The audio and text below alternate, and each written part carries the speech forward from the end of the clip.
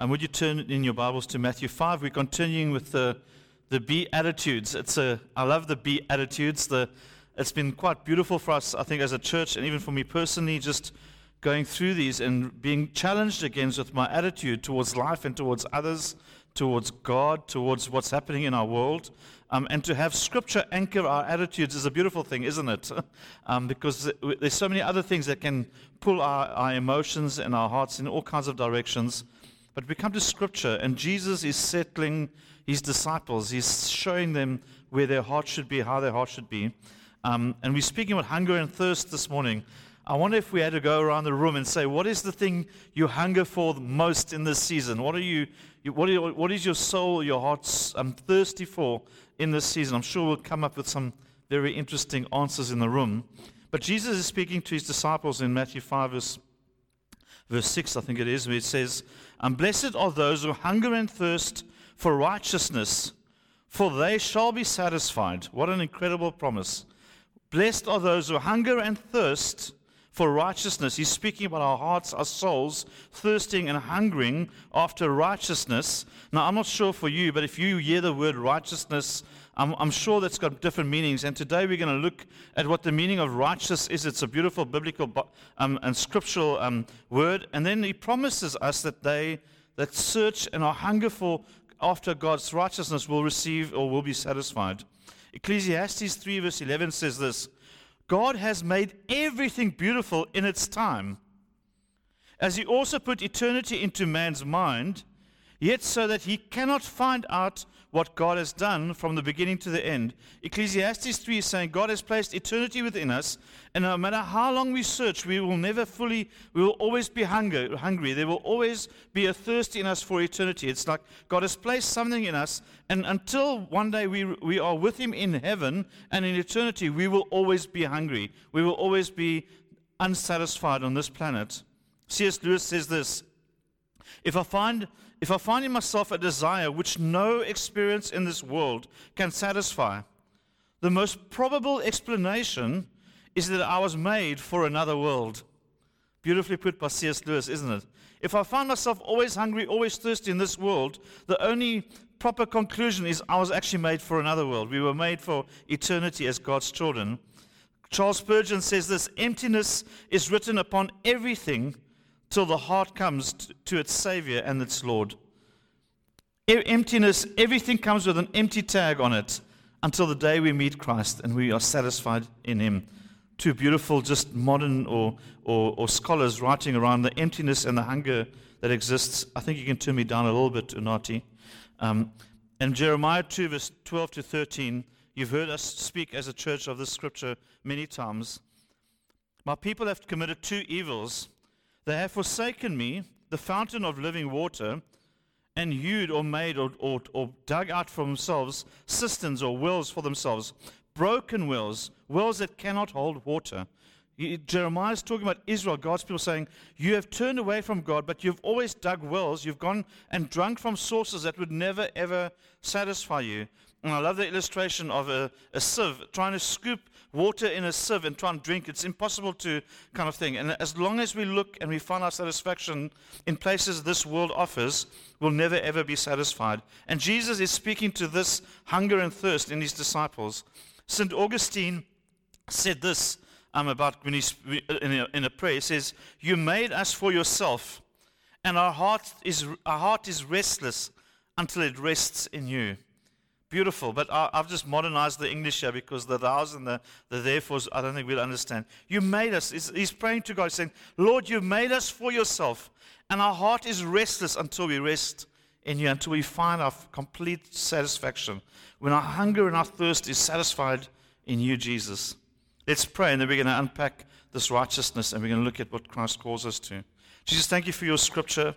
We acknowledge that our hearts are restless until we rest in you. We acknowledge that we are hungry and thirsty after you. We recognize that everything in this life comes with a tag, empty, until we get to eternity. Until we find you and we find our Savior, everything is empty before us. And I pray this morning just that you would create in us a hunger and a thirst for righteousness. the thing that you promised that would satisfy us, that would cause us to feel full and satisfied and quench our thirst in this world. In Jesus' name, amen. So Jesus speaks to this in Matthew 5. What is righteousness? This righteousness that Jesus is speaking, it's so important for us as Christ followers to understand what this righteousness is. Like, do you know what this righteousness is, or is it just a big word of living right that we just tick and we move on? I mean, Jesus mentions this 5 times in this sermon, and we're going to look at the instances. But the genius of the Beatitudes is, if you read it, Jesus preaching has got incredibly clear structure to it. Now, we think Jesus is just on the side of the mountain, he's preaching, but if you look at it, it's actually incredibly clever in how he's structured it. The first and the last Beatitude ends with the words, theirs is the kingdom. He starts and he ends the Beatitudes with, theirs is the kingdom, a promise to us.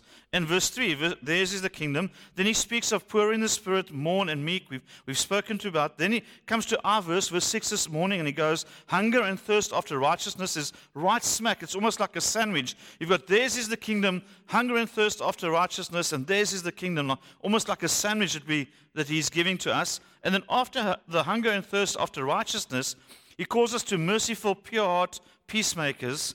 And then he ends the Beatitudes again with, theirs is the kingdom. So you can see the incredibly clear structure of it. And what's interesting is when Jesus speaks, he's speaking to our hearts. He's not giving us a job or a job list or to-do list. He's talking about attitudes of our hearts. How do we think? How do we feel about this? And when you look at the Beatitudes, he starts with verse 3, theirs is the kingdom. But he also then says, poor in spirit, mourn, and the meek. And many of the commentators will say, as he starts with looking at our emptiness, he says, you're blessed when you are empty, when you are weak. And the interesting thing about our Christian faith is we are not like the world. We're actually at our strongest, we're at our most spiritual, most alive in God, when we find ourselves poor in spirit, when we find ourselves mourning, when we find ourselves in a place of meekness or humility and gentleness towards others. We're not like the world. That's not the world's list of how you should be. But Christ says, actually, in our faith as Christians, we're the opposite of the world. We actually find our strength in Him when we go through seasons where we are poor in spirit, when we go through seasons where we are mourning and we are mourning the loss of dear loved ones, etc., etc. Or we find our place where we are meek, where we are humbled by our circumstances. I think you'd be a strange person in these days to walk around with your chin up, bragging and saying everything is fine, everything is good, and bragging about the life that you're living. I think COVID in a significant way has humbled us. It's caused us to look in and become gentle towards those around us. But then the sandwich, our verse this morning is the middle of the sandwich. Those who hunger and thirst after righteousness. And then it from emptiness speaks to fullness. And he goes, this is how you are satisfied. This is what fullness in Christ looks like. It looks like merciful. It looks like the pure in heart. It is the peacemaker that is fullness. So you can see how Jesus goes from the emptiness, the brokenness, to the fullness and says, no, this is where you can enjoy your satisfaction. It's almost like the most amazing sandwich that Jesus made for us here. And we look at the emptiness and the brokenness of what we go through in the Beatitudes and say, you are still blessed. There are many guys that will preach differently. When you mourn, when you're lost, when you're going through brokenness, when you are humbled, they'll say that's not a blessing. No, in Jesus' language, you are still blessed. You remain blessed in that season. Spiritually speaking, I don't know if you can, maybe I'm like that, but I'm sure you like that. In those seasons of humility, of brokenness, of loss, are the seasons my heart is most hungry for God, is most open to God, is most sensitive towards God. Israel, if you look at Israel's history over the Old Testament, the moments where everything was going well with Israel were the moments where they walked away from God. The moments where God handed them over to the enemies or allowed drought and famine, etc., they turned back to God. And our human hearts are very, very similar to these things. There's always this nervousness in a pastor's heart when everything in a person's life is going well. You kind of know that, hey, it's so easy when everything in life is going well for you to walk away from God or from His church or from His people.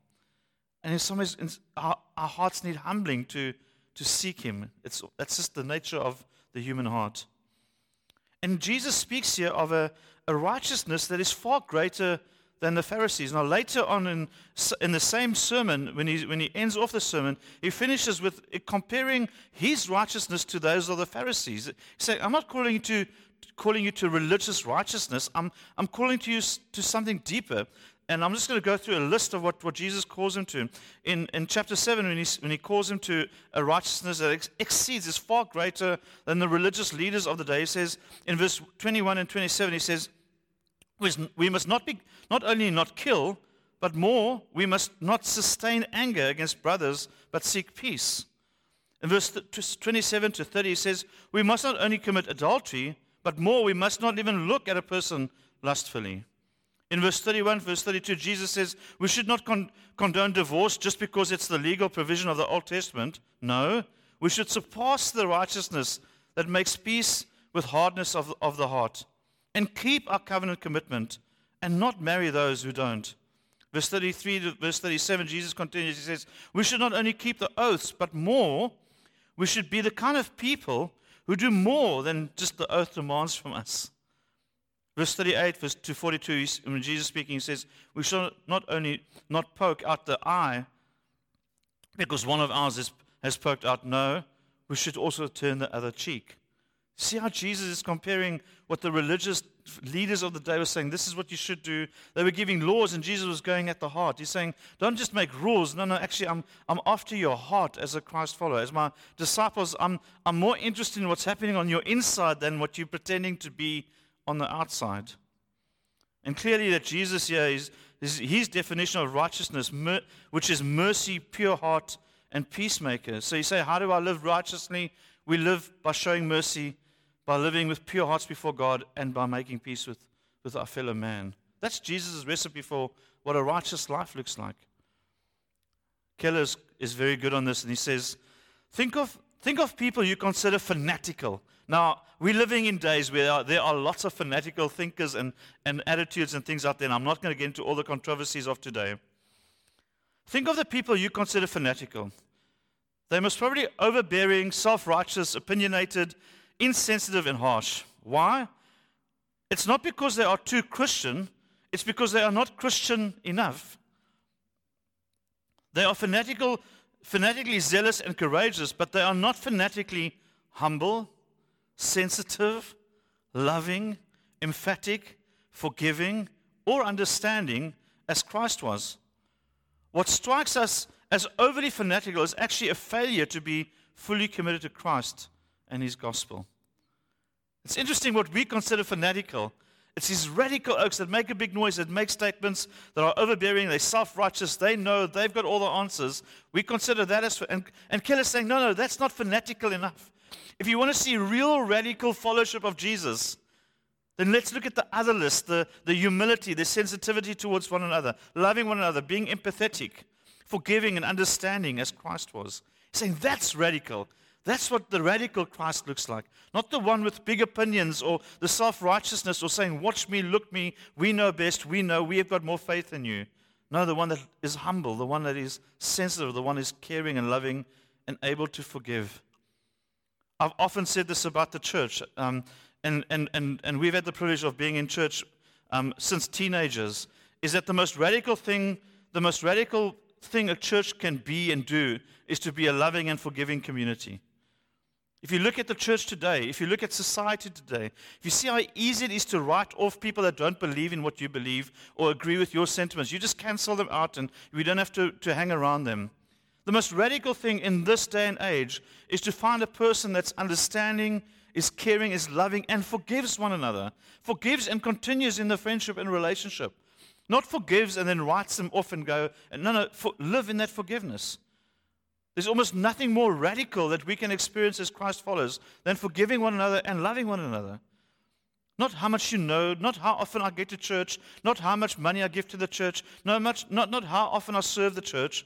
No, it's in my heart that Christ is charging after and wants us to change and live by. What is the nature of this hunger and thirst that we look on? Have you noticed when you're younger, it doesn't take much to to grab your imagination. It's easy to get your imagination or your juices flowing when you're young.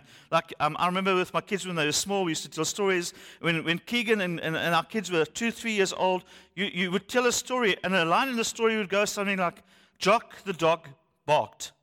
Yes, and the kids would go, wow, oh, that's exciting, and they can imagine whatever. Can you imagine telling the same story to my 13-year-old Keegan? Jock the dog barked. He'd just look at me and go, okay, now, Dad, let's go. Where's the story heading? Where are we going? Can you imagine a 30-year-old Keegs, what he'd need to? So as we grow older, we almost become more and more aware that we need more to fascinate us. We realize there's more than just Jock the dog barked. There's what kind of dog was it? What kind of bark was it? Why was he barking? Where does the story end up, etc.? And we almost, as human beings, made to dream and imagine. There's the hunger and thirst in us for something far more significant than just the ordinary that we see. There's something more to this life. There's something more. We want some romance in our stories. We want some imagination. We want some twists and plot turns in our movies, in our lives. And we're hungry for that. And we are searching. The older we grow, the more it takes for us to get those juices going and to feel, hey, this, like Claire hates it. We'll watch movies or rom-coms. And like I literally would, in the beginning of the movie, I will say to Claire, you know what's going to happen here. We can see where this is going. And Claire hates it because Claire loves just losing herself in the movie and watching it and pretends to be surprised when there's a plot twist and when everything doesn't work out. You're going, they're going to get back together at the airport right at the end. She goes, yeah, I know, but let me just enjoy the movie. But there's something that happens in our hearts where we're almost dissatisfied with this world. We're thinking there must be more. I think that's why COVID in this season, it's so easy for conspiracies and all kinds of theories to come to the fore because we all want answers and we're not satisfied with ordinary answers. We're not satisfied with what science says. No, there must be some big other theory going on. Or as human beings, we have that in us. It's easy. That's why it's so easy for so many conspiracies and Facebook theories, etc., etc., to go on. I'll share a funny thing I saw this week. Someone sent me a meme, like a photograph with and they had how science does research or scientists do research, and they had a photograph of everybody in the lab, like all the instruments and all the scientific kind of things, and underneath it, how you do research. And they had a guy sitting on the toilet on his mobile phone, scrolling through Facebook, going, now I'm going to make a decision that my life is going to anyway. And it is like that, isn't it? COVID's kind of like shown us that we all want other things and we want technicalities sometimes where it isn't. But we search also for identity. We're looking for who we are. We're asking the question, am I enough? Who am I? Am I worth anything? And Liesl Ann shared this week with me a great post with Paul Tripp, someone we both enjoy reading. And he speaks about, I searched for my identity. And I'm just going to read it for you. I think it's a bit of a poem or a writing that he did. I've searched for my identity in my success, but my failures get in the way. I've looked for identity in my possessions, but they age, break, or malfunction. I've sought identity in people, but everyone is flawed somehow. I've searched for identity in ministry, but the Spirit gets in the way. I've searched for identity in knowledge, but I never know enough. I've gotten my identity from strength, but weakness took it away. I've taken identity from abilities, but inabilities stole it from me.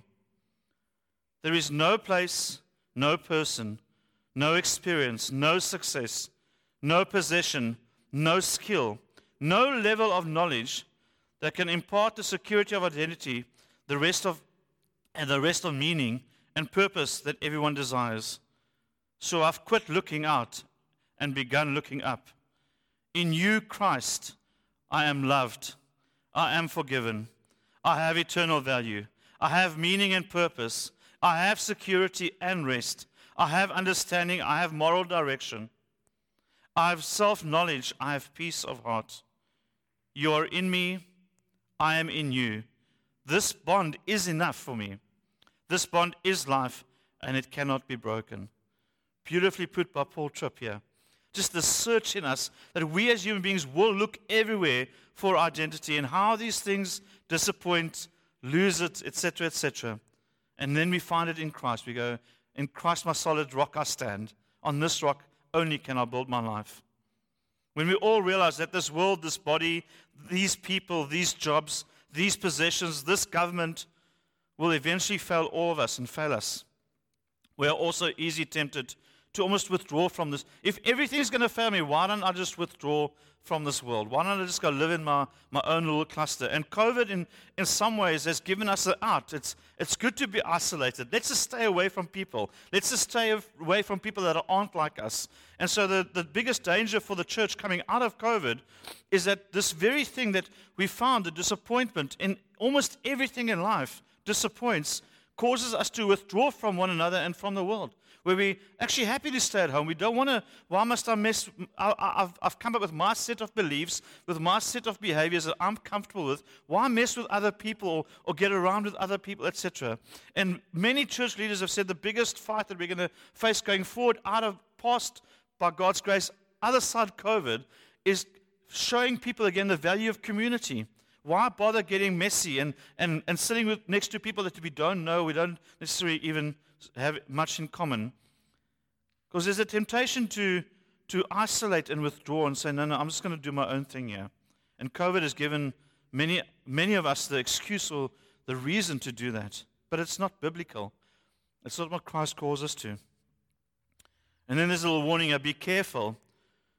You won't find your satisfaction in the woods in an island. It's been amazing. As COVID's continued, more people will say, just give me a cabin in the woods, far away from any people in society. I'm going to go back into farming. In East London, even in East London, I've got many friends that have decided to move out to the East Coast Resort way. Ask them to get out of town, away from people. This gives us three ways to live righteous lives before Him. 1, by showing mercy towards one another.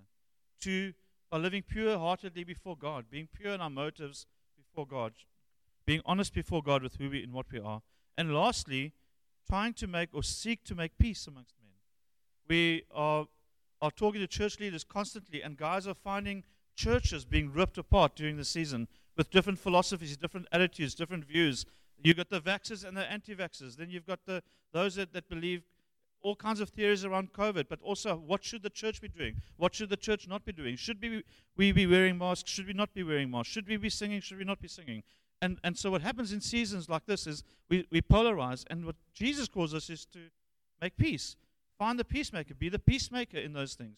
This is not a time for the church. If we want to live righteously, make peace with one another. Give each other room where it's fine to give room to opinions, but don't write off people that don't believe in what you believe or think of them less spiritually because they have share a different opinion to you.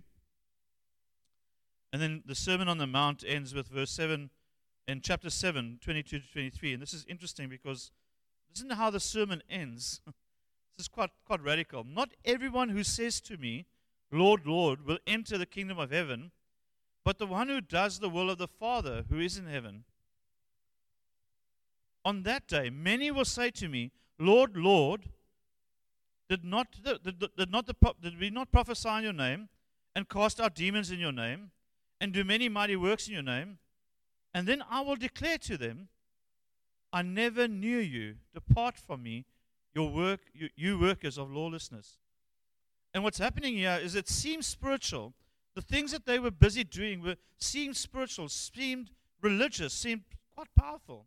And they thought they knew him or that Jesus knew them, but they're discovering that they did not know him and he did not know them. And they were strangers. Why were they strangers? They were strangers because they placed all their identity and their security in their own religious works. I go to church. I give my money. I read my Bible. I say my prayer every day. I witness or I tell people about Jesus. Or they perform all these things, but their hearts weren't changed. Jesus is clearly here in the Beatitudes going after our hearts, not just our actions. He's more interested in what's happening in your heart than what's happening with your hands.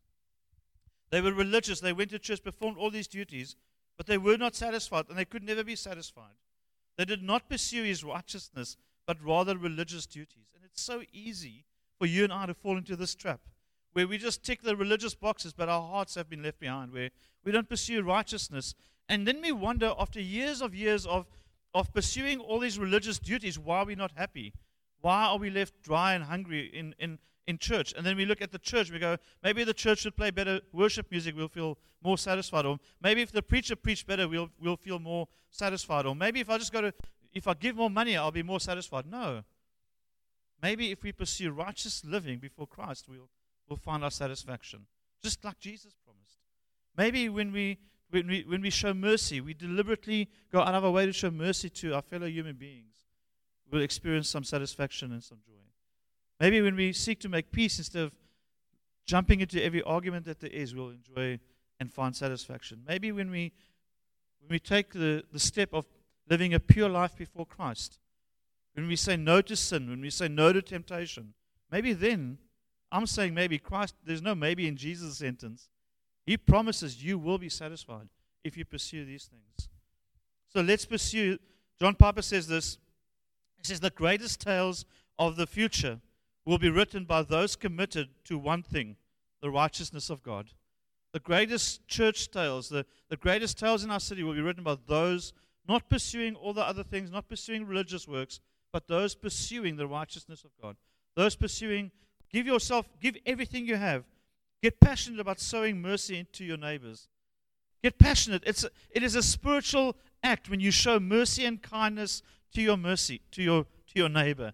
It has been incredible during the season to hear how our church has shown mercy and grace to people in the church, but also outside of the church. It is warming, it's heartwarming as a pastor when you hear people care and show mercy to others. It shows that there's something of Jesus in us, that we are pursuing Him and not just the religious acts. Get passionate about living purely, holy before God. Fight sin. Kill sin or sin be killing you, is what the old preachers used to say. In our lives, do not think just because I'm a Christian, I'm going to heaven, that I don't have sin to fight, that I don't have temptation or lust to fight in my life. Fight sin or it will be taking you down. And get passionate about that. And sometimes getting passionate about fighting sin is having really honest conversations with people that you trust and you love and that love Jesus. Say, hey, I'm struggling. Will you fight this sin with me? I think we need more of that in the church today. It's almost, for me as a pastor, I think we don't speak enough of how we fight sin. We all think we're all holy and we don't have sin. We've got lots to go through and still to fight. And lastly, get passionate about making peace. Get as passionate as defending your point of view on a topic in making peace than defending your point of view. Get as passionate about making peace with your brother and your sister as you are about defending your point of view. Or maybe it's time to put your point of view aside to live in peace with your brother and your sister. I think there's a bit of that needed